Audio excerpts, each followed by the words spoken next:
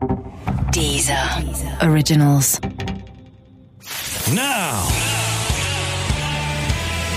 it's time for Strong and Stable. Strong and stable, strong and stable, strong and stable, strong and stable, strong and stable, strong and stable, strong and stable, strong and stable, strong and stable, strong and stable, strong and stable, strong and stable, strong and stable, strong and stable, strong and stable. Hello, I'm Dom Jolly, and welcome to Strong and Stable, the podcast that's around for as long as there's a general election happening. So, see you next month, and the month after that, and probably the month after that.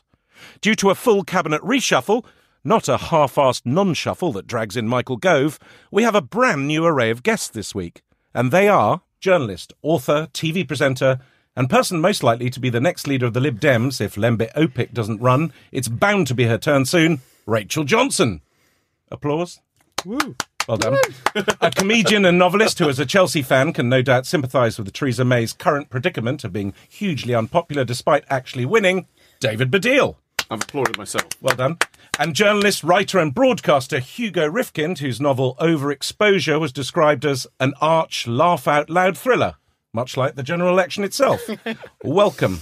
So, guess, let's crack on. I mean, it's been a slow week. There's been not much going on. Hey? Where's my applause? I'm about sorry. to applaud. Here we go. Dom just carried on talking. I'm really sorry. Can I say, I'm going to interrupt Dom straight go on, away please do. and say I was told very clearly that Michael Gove would be on this podcast, and I want to know why he isn't. I was not told that I was coming on effectively as Michael Gove, which is almost worse. I just thought you had been told that you were standing in for Michael Gove, so it's quite awkward in the warm-up when I said, thank you for standing in for Michael Gove. You firstly said, you do know I'm not a Tory, which was, we understand that. Good, Your dad's yeah. a Tory, though, so it's sort of... so far. Yeah, but it kind of... There's a link there, roughly. basically.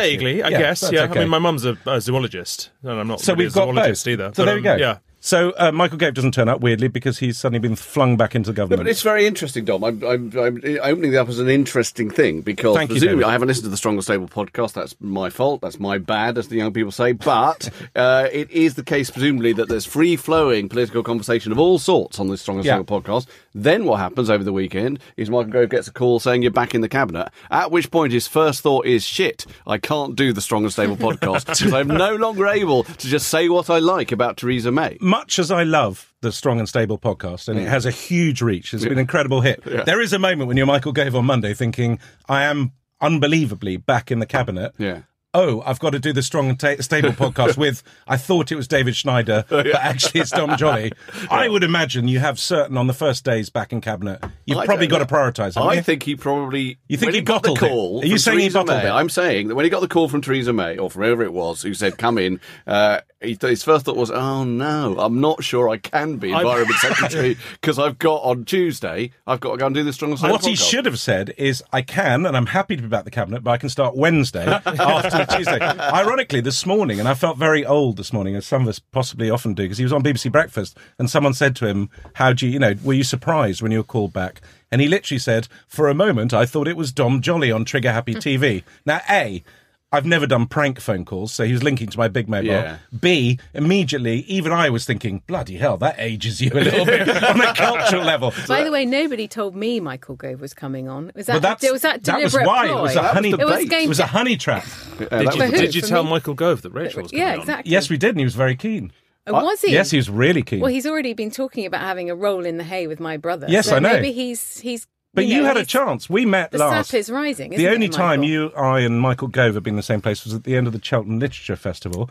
Yeah, it's true. When I got you him were on the hanging dance like a floor. wallflower. I was drunk in the corner, and Gove was dancing like a fiend. Then but that I was the danced night. with him. Wasn't that the night he left his child alone in a hotel till 3 a.m? Wasn't that David Cameron who did Alone that? in No, a go. No, three. he left his child in a pub.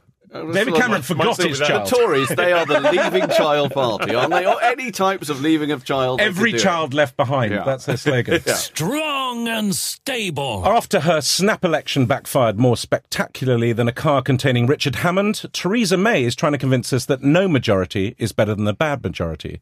And the country is on tenterhooks to see when she'll announce a snap resignation. Emily Thornberry has said that Theresa May is squatting in Downing Street, presumably because she's shitting herself, while George Osborne called her a dead woman walking, which I think is another way of saying she's the ghost of Margaret Thatcher. So, guests, has it been sorted? Has Nick Timothy and Fiona Hill been booted out? Is it all going to be okay now? Is Theresa all right? Is she safe? They won't get rid of her because they'd probably have to have an election and no one else wants the job. Everyone's going to wait for her to fail, probably. But Hasn't she already failed? Fail more. Fail harder. You know, I mean, the Tories really, really, really don't want an election. And so as long as they don't do anything at all for the next 5 years, it's all going to be okay. But is there a possibility that she's thinking, okay, it's bad now, but if I just don't do anything as bad as that for the next few years, they'll have forgotten about it, and then I'll go down as one of the great prime ministers in history. She can't get anything through Parliament. Yeah. But that's it, really. She can't get anything through Parliament. She can't do anything that annoys either half of her party or anyone else. Yes, so she's just got to do something. She's got to do completely inoffensive stuff for the next 5 years while negotiating Brexit. What I loved was she apologised to the 1922 committee by saying, "I'm sorry I got you into this mess, and I'm the person to get you out of it," which seems Tory logic. At least her software had been updated by that stage. She'd been rebooted. On Friday, it was the old programme, and she hadn't, they hadn't downloaded her properly, and so she was still on the last iteration. But that is quite weird. I do think that is weird about her. I mean, the whole thing with Theresa May, obviously, what's gone wrong with her is that she was a politician who no one really knew what she was. I mean, and the truth is, most people in this country only know two politicians anyway. They certainly don't know who the Home Secretary is. Suddenly, the Home Secretary has to come out of that and be the Prime Minister, and then you discover she's someone who's absolutely uncomfortable in her own skin, doesn't know how to perform on television, and thinks the best thing to do is parrot some lines that Linton Crosby has given her to say over and over again. And what's really weird about that is that when she loses an election and she has an opportunity at least to appear vulnerable, which is the starting point of winning back the affection of the country, and contrite and like a human being, and can say things like, yes, I realise I need to listen more to the electorate, or whatever you say. She can parrot that if she likes. Parrot some different stuff. But she didn't. So how did she get there? Because, I mean, we all kind of supposedly she was thought of as this incredibly strong Home Secretary. But why was she thought of that? And I think she got there because actually she didn't have allies. She's not clubbable, is she? So she had no allies. So she got in there because she wasn't. Boris wasn't lots of other people. She was no faction, so she had no allies and she had no particular enemies. Or the only sort of close to enemies she really had were David Cameron and George Osborne. You know, I mean, people forget, but at the last Tory conference, and remarkably people forget this obscure thing that happened at the last Tory conference before Brexit, but at the last Tory conference before Brexit, her speech was just so counter to the narrative the Tories were putting out. The Tories were being all kind of one nation, we are the progressive party, we have taken the centre, and she was there making a speech about sending people home in the back of anti-immigration vans and stuff.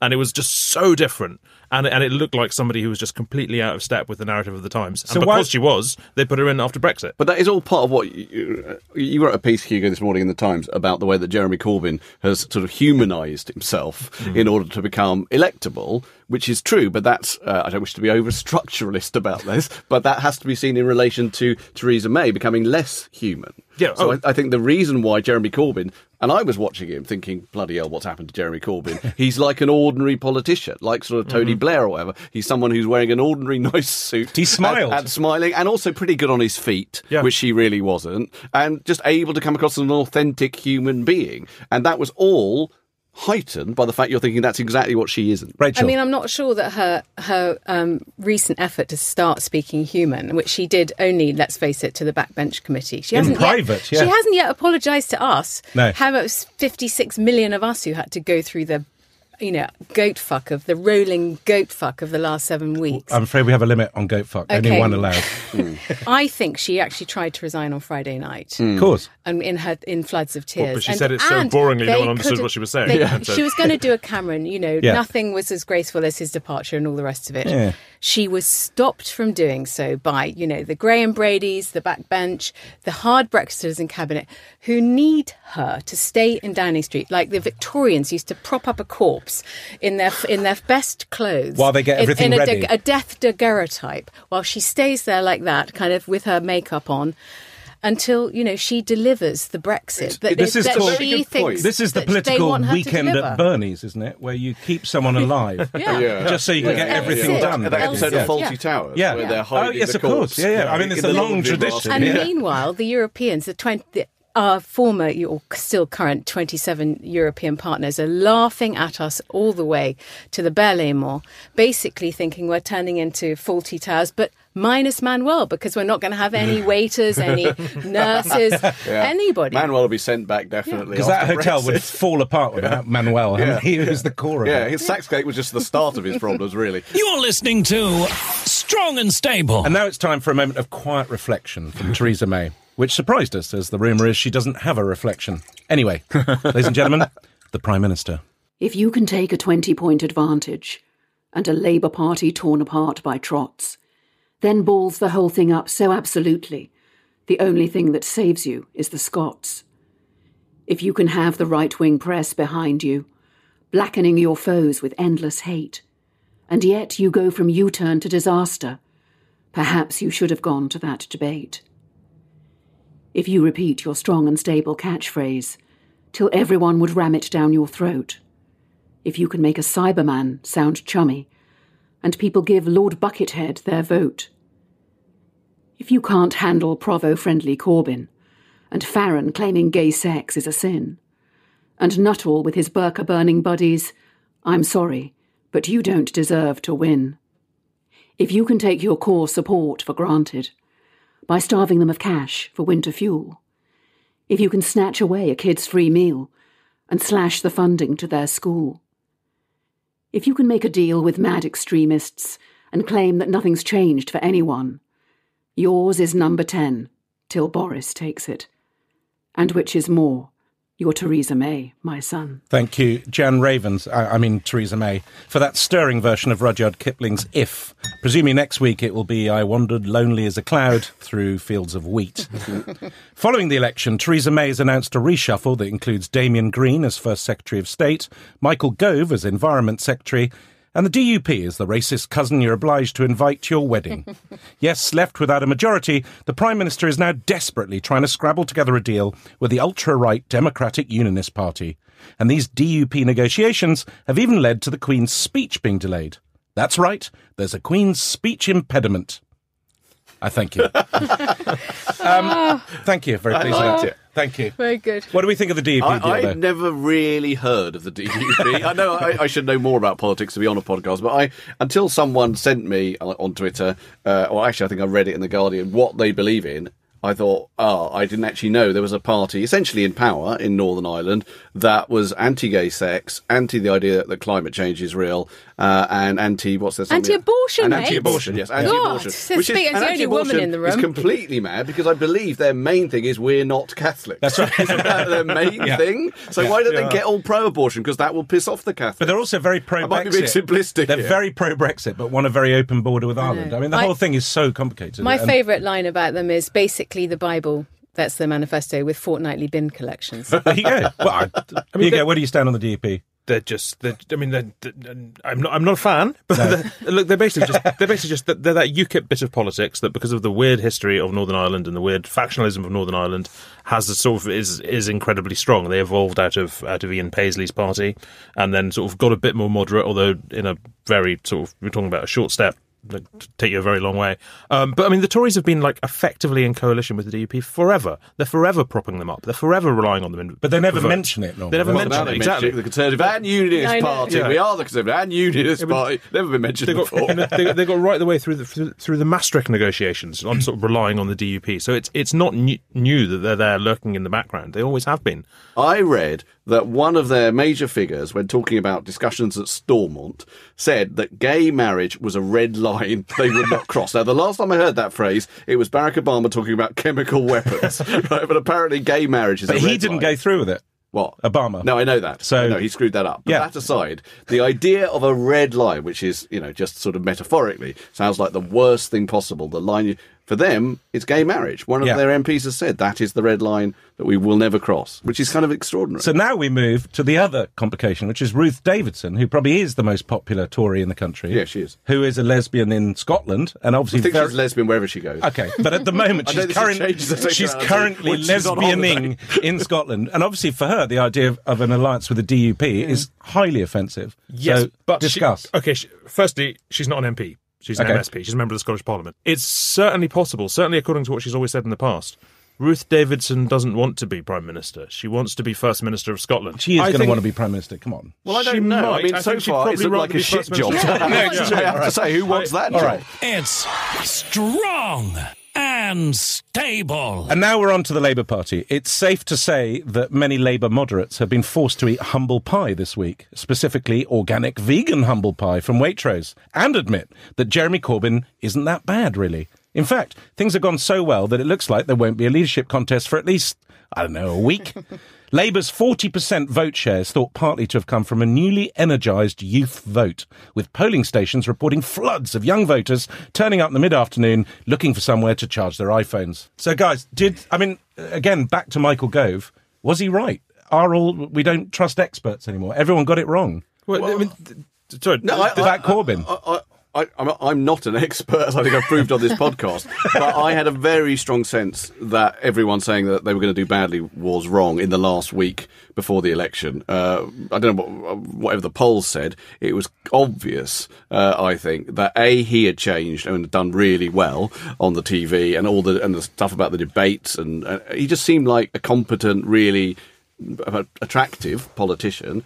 But also, it was really obvious from social media that the young vote was being mobilised. And actually, if we could talk about social media for a minute, I think if you want to know where the old guard of pollsters and pundits get it wrong, it's because they don't really understand social media. And the key element of social media is it mobilises very quickly. So this idea that, like, if you've got a 20% lead, history shows you can never have that overturned very quickly, that's bollocks now. Swings of opinion can happen very quickly, and stuff that seems fringe can suddenly get a very wide support, because where in the past those would be very disparate voices, they cohere. And once they've cohered, they attract other people. And suddenly you've got a huge swell of support and other people saying, come, come, come. And that come is heard now, come and vote and all the rest of it. And you could feel that happening. Rachel, you wrote a great article about your kids voting. Well, I had two of my children, the males of the litter, voted Tory, but my daughter, who's 22, voted for Corbyn. You know, people on Tinder were saying swipe right, and then they were saying, have you voted? I looked at Facebook, and you could put these red roses on your profile, and then there was this extraordinary meme or GIF or whatever you call it that gussied up Corbyn to look like David Beckham. That's right. And it was in his seriously pants. hot. It was hot. I was aroused. Think what we saw was, it was about expectation management. Theresa May started with everybody assuming the cult of personality. Everyone would fall in love with her. Everyone fell out of love with her. Then started seeing a bit more of Jeremy Corbyn. And, social media was going wild. He was having these rallies. What were his nicknames? The Absolute Boy, things like that. He kind of somehow connected with the youth vote. This is the problem with This is the problem with the kind of the sort of the shock and trauma of Brexit on the pundit classes, right? Because I knew perfectly well that everyone I knew was voting Labour. I barely know anyone who wasn't voting Labour. Yeah. You can think, well, I live in a bubble. That's got nothing to do with anything. Just a big bubble. Just because everyone I know is voting Labour doesn't, because most people in Britain. Did you vote Labour? No, no, I voted Lib Dem. He voted for you. It's immensely confusing because lots of people did vote Labour despite Jeremy Corbyn. However, after an election, they all go in the same column. They all become a ringing endorsement of him. It doesn't make any difference. So it doesn't make any difference. So I don't know. But someone, look, from my point of view, I voted Labour. I have always voted Labour. I used to vote Labour because Glenda Jackson was my MP, and I once heard her on the radio saying that the high point of her career, and she's won 2 Oscars, was the Morecambe and Wise show. And I decided in that moment that I would always vote for her. But then Tulip Siddiqui, who is now my MP, seemed fine to me. But also, I'm someone who has been conflicted about Corbyn, partly because of the people around him. Because Corbyn himself does seem to be, in his own way, reasonably nice for someone who is a Marxist. Yeah. But I'm not sure about John McDonnell, who I think is a dyed-in-the-wool trot, and Seamus Mill is a Stalinist. Mental. He's a Stalinist. And there are quite a few people around that caucus who do seem to be completely proper. Joseph Stalin, he wasn't so bad, and he really was. I know, you've got to hand it to Jezza for having united the Labour Party, and around a Stalinist Benite trot. You've named all the people that people don't actually like. But do you think Diane Abbott took too much of the flack? Everyone was naming, well, even for like Corbyn, I couldn't have Diane Abbott in. How much of a problem was that? Well, I don't know. I think in the end that backfired as well, because I thought Diane Abbott screwed up on a couple of interviews, although in the same, like, a really wrong thing, this was an interesting moment, was when that thing happened on Woman's Hour, even though there was then, as ever, a bit of an anti-Semitic backlash against Emma Barnett, but I was listening to that and I thought, I hate this, when a politician can't remember a figure, like a human being, can't remember a figure and has to look it up on their iPad, and the journalist starts saying, oh, you're looking it it up on your iPad. That means you're rubbish and can't. Yeah. No, it doesn't. Whereas journalists know everything. that's I've what got people everything do. in my head. That's what people do with figures. Yeah. You know, it's completely straightforward. I think people were really sympathetic when he couldn't remember a figure. I agree. can't remember what I did 5 minutes ago. The problem with a lot of this, though, is this is what people think if they're on Twitter, if they caught up with Emma Barnett's interview on Woman's Hour, if they saw the Facebook meme, if they saw all that. That's like a vanishingly small proportion of the electorate. That's not really how people voted. People voted for Labour where they voted Labour. And remember, Labour didn't win, but people voted Labour when they voted Labour because they didn't like the Tories, they didn't like austerity, they thought Theresa May was rubbish because they vaguely saw her on the news. But those people that read it is the bubble. And so does the bubble exist? Does it matter? That is a bubble. I mean, everyone that read that is in that sort of journalistic The bubble is Yeah, no longer sure. print. I think we can Yeah, absolutely... definitely So is it a conclude that. bubble.com? There What are is it? there Well, are many bubbles. Well, but the print, but I think the print bubble doesn't quite realise yet how it is not the important bubble. It's not big bubble Oh, we do. anymore. Do you right. think Paul Dacre looks at all those copies of his paper the day before the election, the 13 pages attacking the troika of evil, and Yeah. thinks, oh, that really helped, didn't it? But I don't get that. I mean, who's that for? Who's Yeah, I that? agree. He's a- Because they're that's preaching to the converted That's anyway. for all the Daily Mail readers. But did you see again on Twitter on the morning, everyone buying up all the And copies of burning the Sun and the them. Mail, Yeah. burning them, and you think, No, well, but that does have. I think that does have an impact. I think. Do you for think? For young people, I think young people Because it's will a physical- respond to the idea that here's Of our book burning. hero, here's our saviour being attacked by the forces of evil, and he becomes more of a hero Yeah. because the It Mail can't- have piled it on this. backfires. but isn't attack. that book burning essentially? Yes, No. but there is No, I don't think it's book No? burning. Not No, I think really. burning the Mail. It's Burning not a the book. Mail is It's not. not a book. Okay, it's paper burning. I get that. And also, it's slightly below paper. it's sort of book burning. But I mean, there's a Novella burning. There is a big constituency of Jeremy Corbyn's sort of most passionate support, the momentum support, Yeah. for whom, I mean, the enemy isn't the Tories. They're not interested in the Tories. They're barely even aware of the Tories. No, they're the enemy is the media. The enemy is the Daily Mail. The enemy is the Sun. They're the And people the they're fighting Blairites. about. That's And the other enemy. And the Blairites, yeah. But it's all happening in that Blairites are. path. Who are the Blairites? Who are the Blairites? It's I don't not know. even clear that they even exist anymore. There's no way of knowing how people vote, why they vote. A vote is a binary thing. There is no way of knowing how many people voted Labour thinking Labour would lose, and how many people wouldn't have voted Labour if they thought there was a chance that Corbyn would be Prime Minister. Why would you There's- vote Labour and think they lose? You might, because you want to express your support to a party that's going to be devastated anyway. Oh, look, I know loads of people who Like Brexit in a way. Yeah, sure. You vote Brexit as a protest, hope I it know, won't happen. loads of people who wanted to give their support to what they regarded as moderate anti-Corbyn Labour MPs, or just the party generally, Okay, because they thought it was going to get a drubbing. I've got one friend who said to me, lots of people said, I'm voting Labour, but not for Corbyn. And I've got one friend who said to me, I'm voting Labour, but not for Corbyn, although I do live in Islington North, so I am literally... Strong and stable. And now it's time to go over to our roving reporter, Jonathan Pye, whose already strong faith in the British public has in no way been rattled by the result of this election. Isn't that right, Jonathan? Thanks, Dom. I'm out on the streets in... oh, shit, where is it? I don't know, but it's a shithole. Where are we again? OK, all right, let's go again. And I'm asking shoppers for their thoughts on Theresa May's election disaster. Hi, could you answer... excuse me, could you answer a couple of... Yeah, fuck you then, buddy. Twat. See, they don't want to talk about it, do they? Strong and stable. We didn't buy it from the start. When was the last time we had a strong and stable government? Oddly, it was when the Lib Dems were involved. Since then, the Tories have twice gone to the country and didn't get the result they wanted. They've been found out. The public have found her out. How does a UK government systematically and repeatedly act in their own self-interest rather than that of the country? Oh, hang on a minute. Let me get my dictionary out. Here, under politics, it says, a bunch of selfish twats who act in their own self-interest rather than that of the country. To be fair, Boris has said he'll stand behind Theresa May. It sounds selfless, but I imagine he means in much the same way as Brutus stood behind Julius Caesar. Anyway, this isn't about my opinion. They voted for her because she says she'll stand up for Britain, just not when the president is making ill-informed remarks about our elected officials, or when selling arms to Saudi Arabia, or doing deals with Qatar. You know, those countries with links to ISIS. And they've been shit, the Tories, continually being blocked by the Lords, continually being challenged in the courts. They deny decent debate over Brexit. There is nothing strong or stable about them, and there hasn't been for a while. Fucking Vox Pops. The graveyard shift for any failed reporter. Look at this place. Jesus. It looks like the sort of place where Lord Buckethead would actually win. They had two choices in this constituency, Tory or Lib Dem. I mean, what a choice. Farron looks limp. He looks like he doesn't have a skeleton, or at least he's missing the spine. He should have borrowed Nick Clegg's, because he won't be needing it anymore. This is my worst nightmare. Interacting with the general public. It's the one thing I have in common with Theresa May. Right, fuck this. They don't want to talk to me. I don't want to talk to them. Let's get a pasty from Greggs and get the fuck out of Dodge.